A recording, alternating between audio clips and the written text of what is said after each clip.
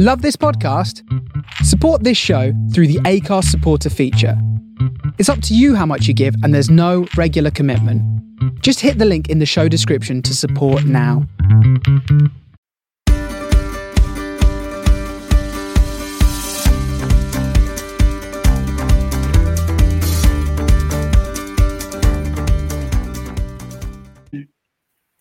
Hi guys, welcome to The Hard Line. I'd like to say a massive thank you to the Swan Rooms at Staines for sponsoring this episode.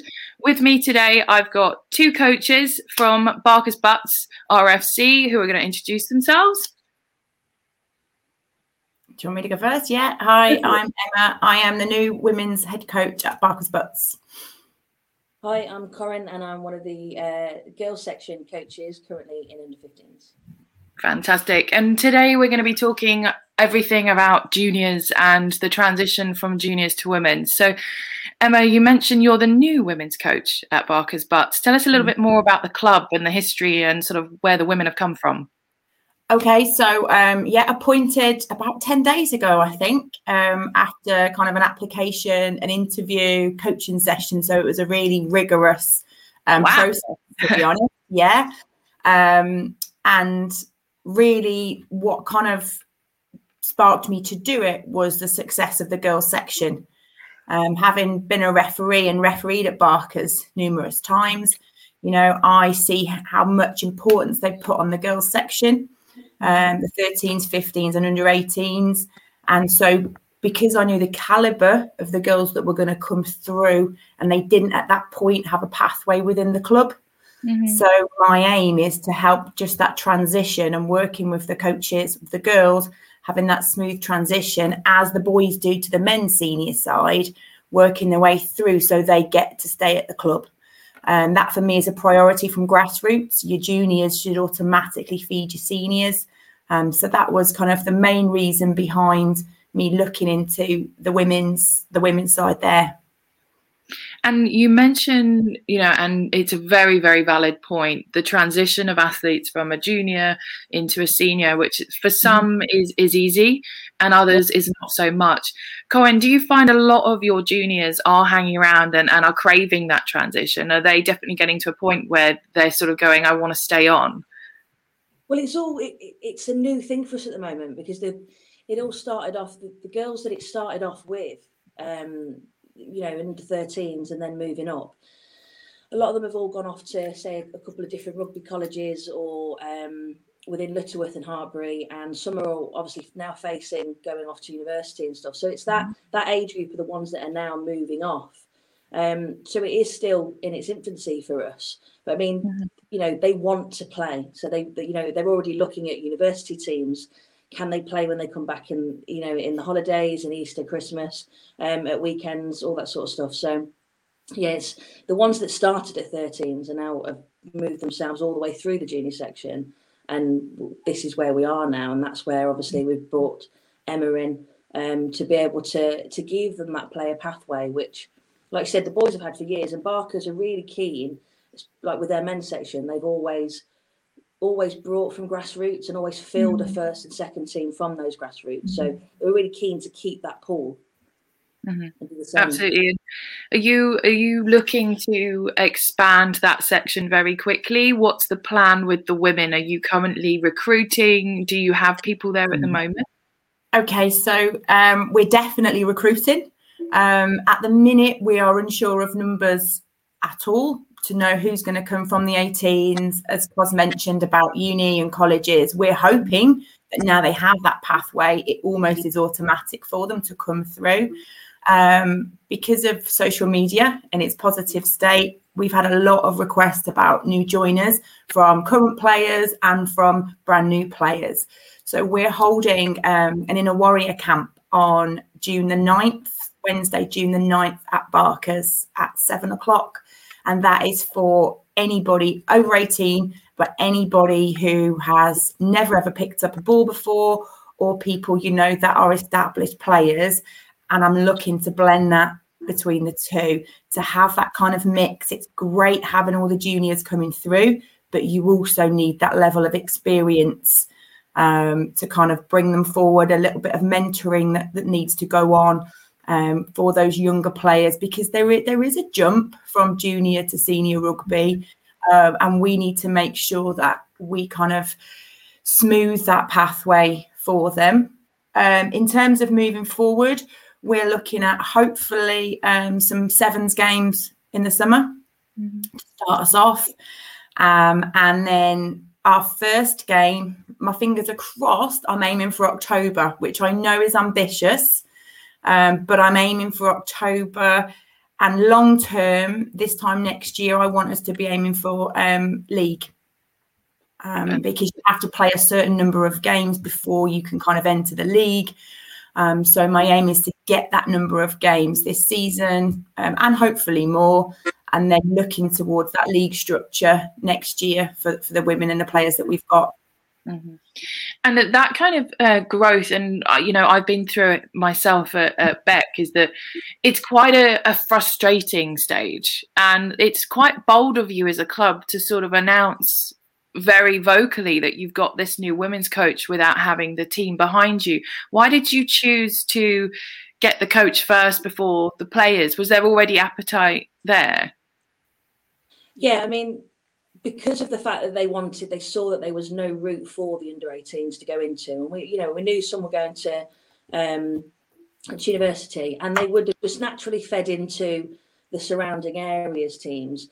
But I think because and a lot of it is around obviously the expectation of how you set a women's team up and what that women's team have. And I mean, I was very vocal, and you probably both agree with me, around women's teams not necessarily a women's first 15. The facilities that they have and the player welfare reflecting the first 15 men. And it was very vocal around, all these coaches, apart from myself and two others, they're all dads. And there's an expectation there of, well, my son gets this if he moves into the 15s. The girls should have the same. I think that's really driven the club to be able to say, well, actually, we want to provide that facility, we want to provide that player welfare. And we've always brought through all these grassroots players. And we want to be a part of that. We want to be a part of this new sort of journey that's happening with women's rugby, albeit for some of us, it's probably another kickstart that we've been through. But I mean, when I was their age, I wasn't able to start playing until I was 18. I mean, I'm only 32 now. It's not necessarily a massive time away with someone. You think some people I've played with have played for like sort of 25, 30 years. And they've seen the way that the peaks and troughs have happened with the ladies' game. But they just wanted to grow their own club, their own players like they do with the men's. And that is the pathway that we've gone into, and we've not gone into it blind either, because obviously again, being an ex-ladies player and being part of teams that have folded or started and folded, it was very much, this is what you're going to have to do as a baseline, and the first 2 years are really going to be tough, and you're really going to have to dig it in and do it properly. And one of the first things of that was we've got a senior ladies coach that's experienced, and this is the start of what the expectation is. Fantastic. Do you, and coming back to that kind of sort of transition phase, you mentioned there that some of the parents, their expectations as a club of what sort of facilities you were providing.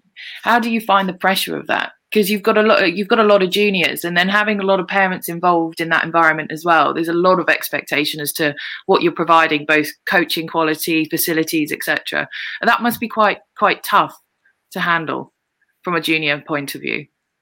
I mean, from a girls section, we've got parents who, they've got sons that have already played the game, so they fit into the general sort of mini and junior, spectator parent sort of, where they are at the moment. But then we've got some girls that haven't got brothers that play, and they've just literally played rugby, and the families have never really been around rugby before. And I think I probably find their expectations a bit different. But at the same time, it can be a positive, because it almost says, sort of stand up and step up a level. It's not what it's not this old bumbling, this is what we do, this is how we coach, this is how we do this, and the other. There's a new expectation now, because they're watching podcasts, they're watching the women's games, the men's games, they're watching coaching bits and pieces, and how people talk about it, and how the game's evolving, and how the RFU are pushing new ways of coaching and stuff like that. So their expectations sit around there. And I think probably some coaches coach the way that they were coached. And obviously the game's moved on quite a bit, so it's finding that balance. It is, and it's probably something that you, Emma, are very aware of as a coach as well, and particularly taking this role.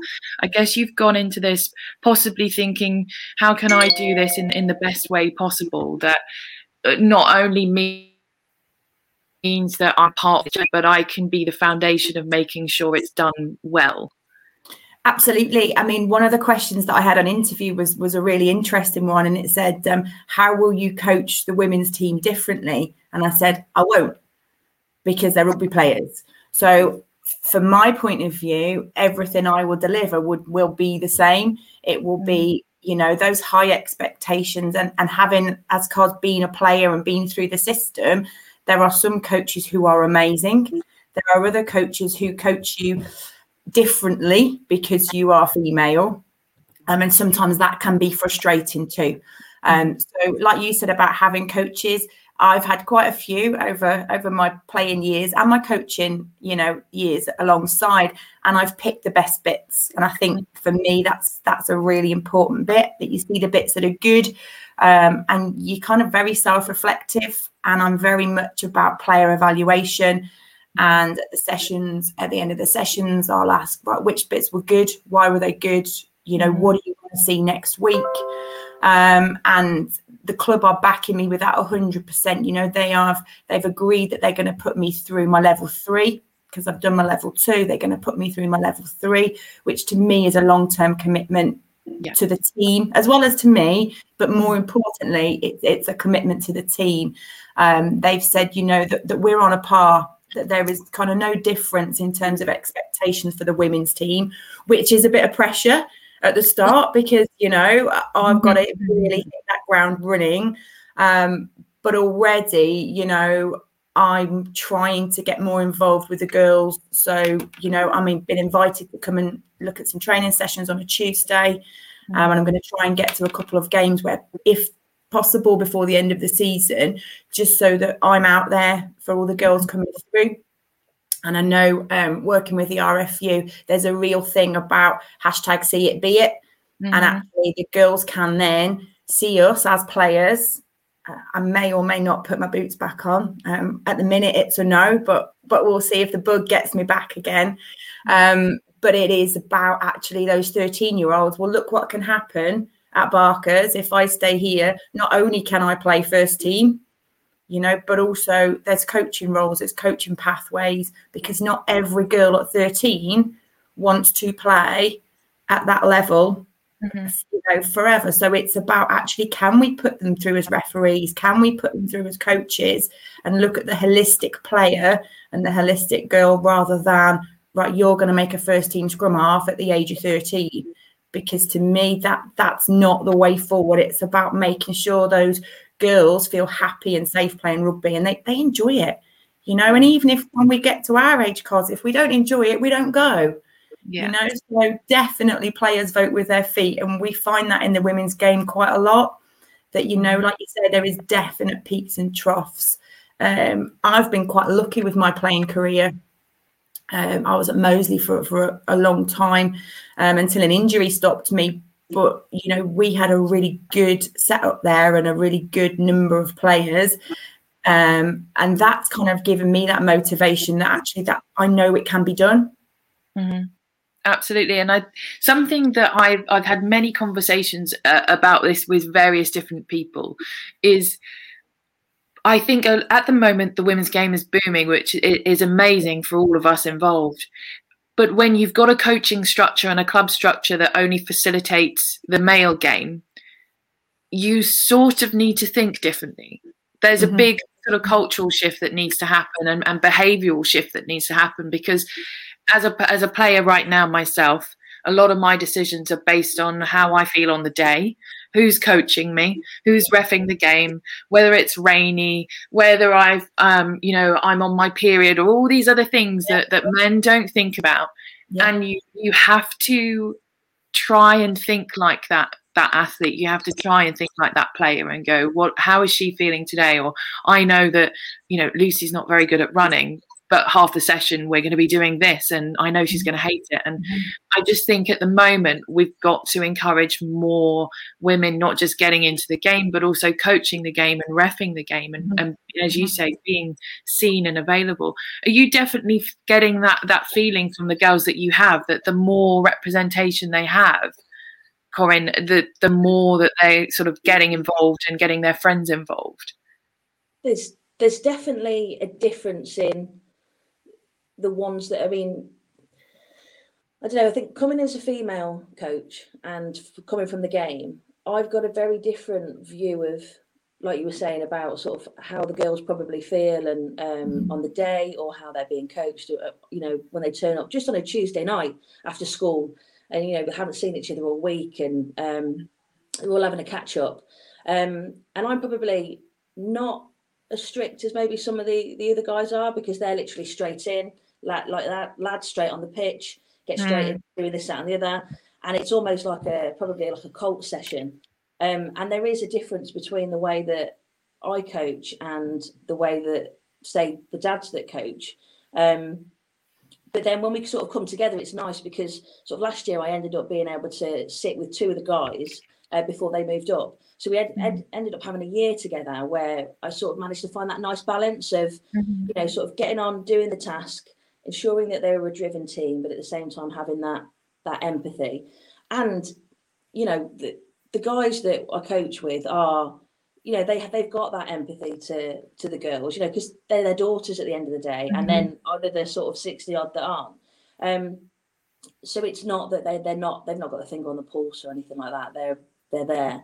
But I definitely think being a female player, there's a slight different expectation of maybe how they behave, how they bond on the pitch, how they bond in training, how they, how they're behaving on a game day. Like you said, rain. I mean, I deal with rain. If it started raining when I was playing, I loved it. Or when I was training, I loved it. But if it was raining before I went out on the pitch, I was like, I'm not feeling it. Yeah, not a good day.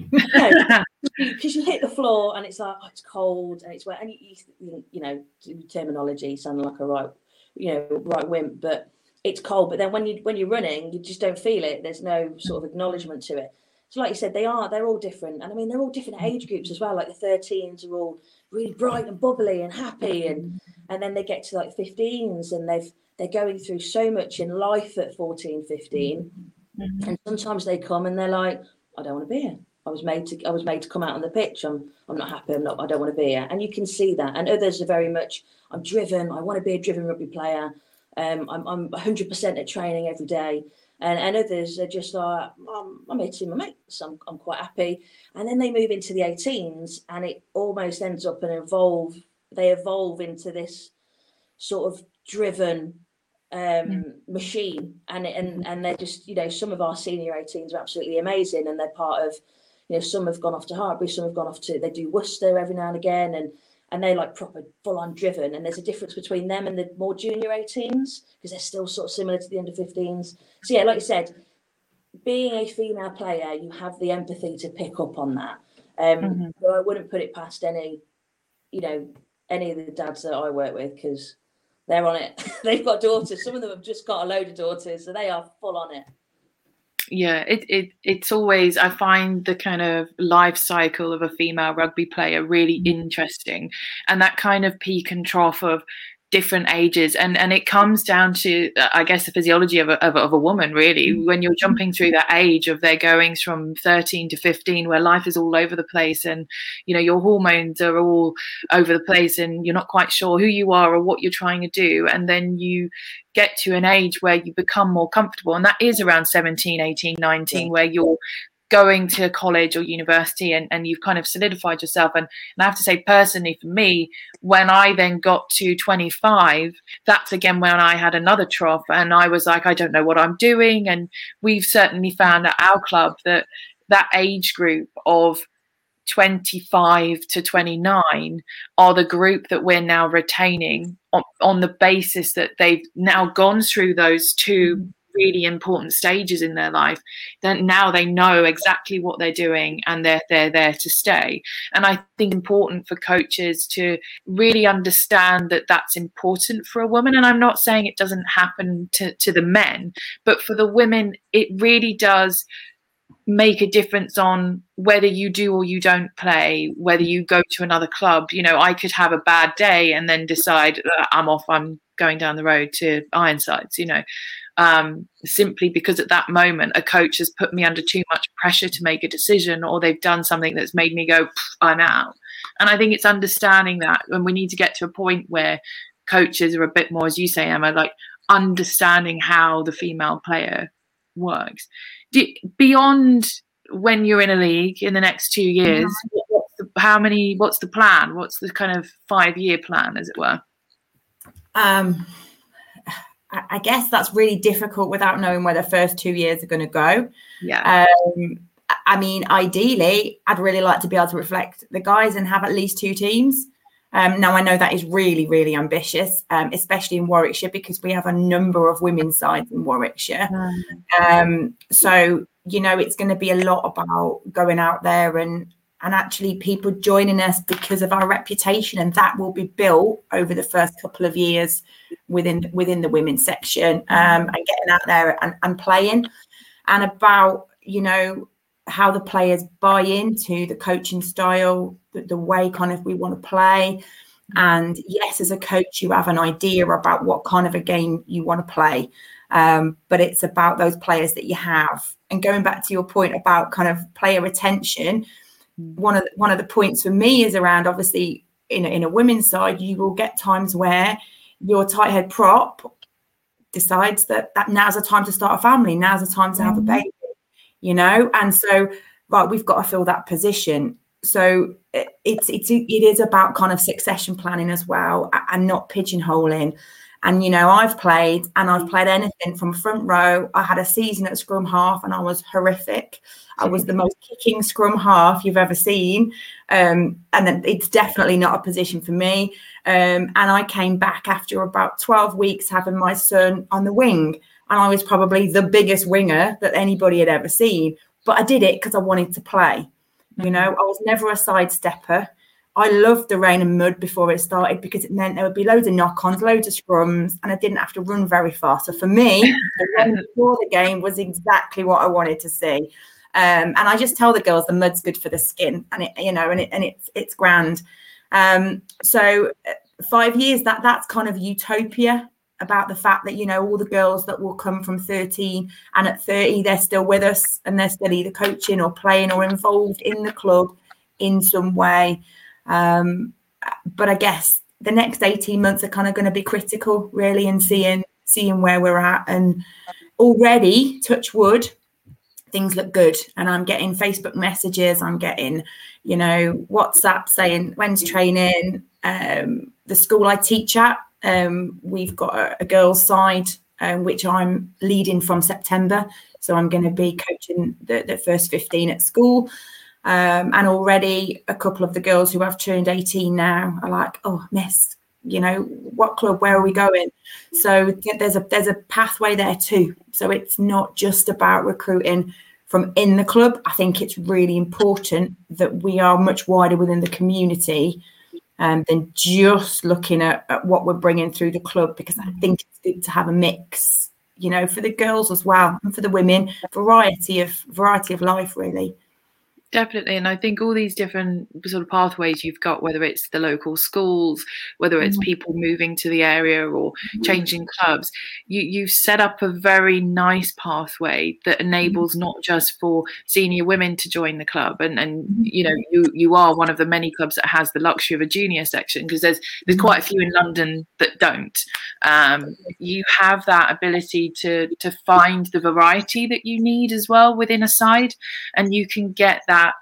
Whether it's, you know, I always find as seniors, we struggle to find players who want to play in the front row, or we struggle to find girls who go, oh my God, I've got to lift someone. This is not what I signed up for. And I think what the beauty of what you guys have got is you can coach the juniors into those positions in a nice transition from being a junior, because they've been around and watched the games and they understand it. How do you find that kind of mindset of those girls when you're coaching them? Do they know, are they currently training in particular positions? What's the setup? I mean, for me, in the 15s, because from under 13s, it's more still than running in a line. Yeah. Then 15s, it's like a big step up for them, because the boys have sort of had a year in between, and they jump up in 14, 15, and they're having to learn line outs, mauls, really push the scrum with more players in, and then moving the line, with team runs forwards and backs, and it's a whole new complexity to them. And it's trying to break it down, move into it nice and slowly, and then pick up the next sort of complexity and the next and the next. And to be fair, we had quite a giggle with it. Just before the pandemic, we were lifting tackle pads, trying to do line outs, and it was, I'm not being lifted. And you get to this point of, we're only lifting tackle pads at the minute. We've not nominated anybody to lift. Whereas my lad's the same age group as what I coach, because I moved into coaching because one of the girls at 12 moved away. Obviously, where they split off at under 12s, and I moved to Barker's to start coaching her and be able to watch him play at the same time. And then it's really different watching them both evolve, because with the girls, obviously with the lads, it's sort of a gradual sort of build up, and you're doing a bit more of this and a bit more of that, and the complexities. Whereas the girls, it's sort of almost like a big whoomph. You're there. You're now doing like sort of full scrums. You're now doing where they did 3 before, 3 on 3 or 5 on 5. And that again was dependent on who they were playing, because of player numbers. They might have only done 3 on 3 scrums, because teams that we played might not have had a full 12. They might have just had 10-a-sides, and so it is a big. And I think because Barker's has got such a big section at all age groups, that when we do go away and play with the squads, sometimes they don't have like a full squad, so we end up knocking some players off. So when they then move into 15, it's the complexities, it's trying not to make them seem overwhelming.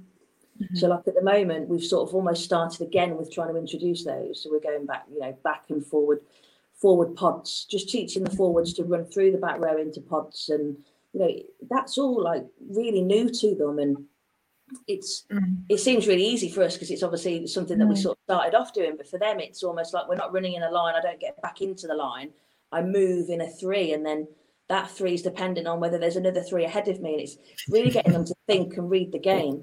And it's that game reading and then playing and then a line out. I think line out's probably the easiest thing for them, or a more trying to get everything else in.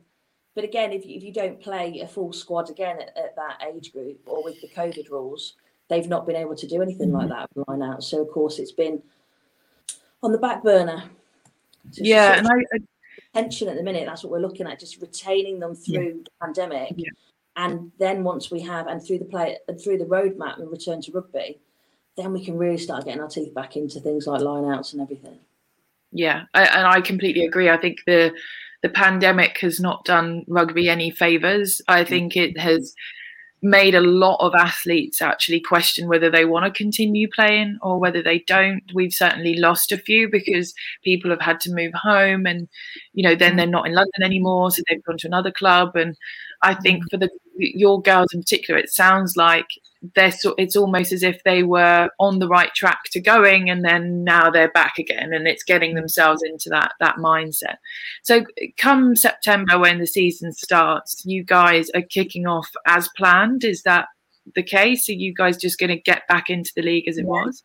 Yeah, that's our understanding. As long as the RFU say that that's okay and the roadmap goes in the right direction, that there's no reason why we're not desperate to start the season the same as everybody else. Yeah. And because I the only reason why I ask is because some clubs are actually changing how they would have gone into a league, and I've had a few women's clubs on the last podcast who sort of said, actually, when we're not going to join a league, whereas we thought we were, actually we're not as ready as what we thought we were going to be. And that making that decision, I think, is brave for any club, but also I think that means that you get that extra time that we didn't have through COVID as well. Yeah, I mean, you have to find the balance, because I think if you have got players that want to be competitive and you don't join a league, they will then go somewhere else to find that competitive rugby. So for me, again, it goes back to knowing your players. Have the players made that decision themselves? It's no good the coach or committee or whoever else making that decision without that player input. Especially within the women's game, because we've had a conversation about women will question why more in training sessions. Why am I doing that? You've told me to hit her there or to do this and this move, but why? And there's a lot more kind of deeper understanding, I think, having played and coached both, because I also coach senior men's rugby, and they kind of just do. At this point in the field, we do this. At this point in the field, we do this. Whereas with women, it's, well, actually, how about this? And it definitely is more of a collaborative approach in terms of player delivery. But I think you have to find the balance. If clubs have got their pre-season right, this has been the longest pre-season I have ever been involved in my life. And I'm just glad I'm not playing now. But, so for me, we should be more than ready in September if we've done our weekly planning and we've done our long-term planning.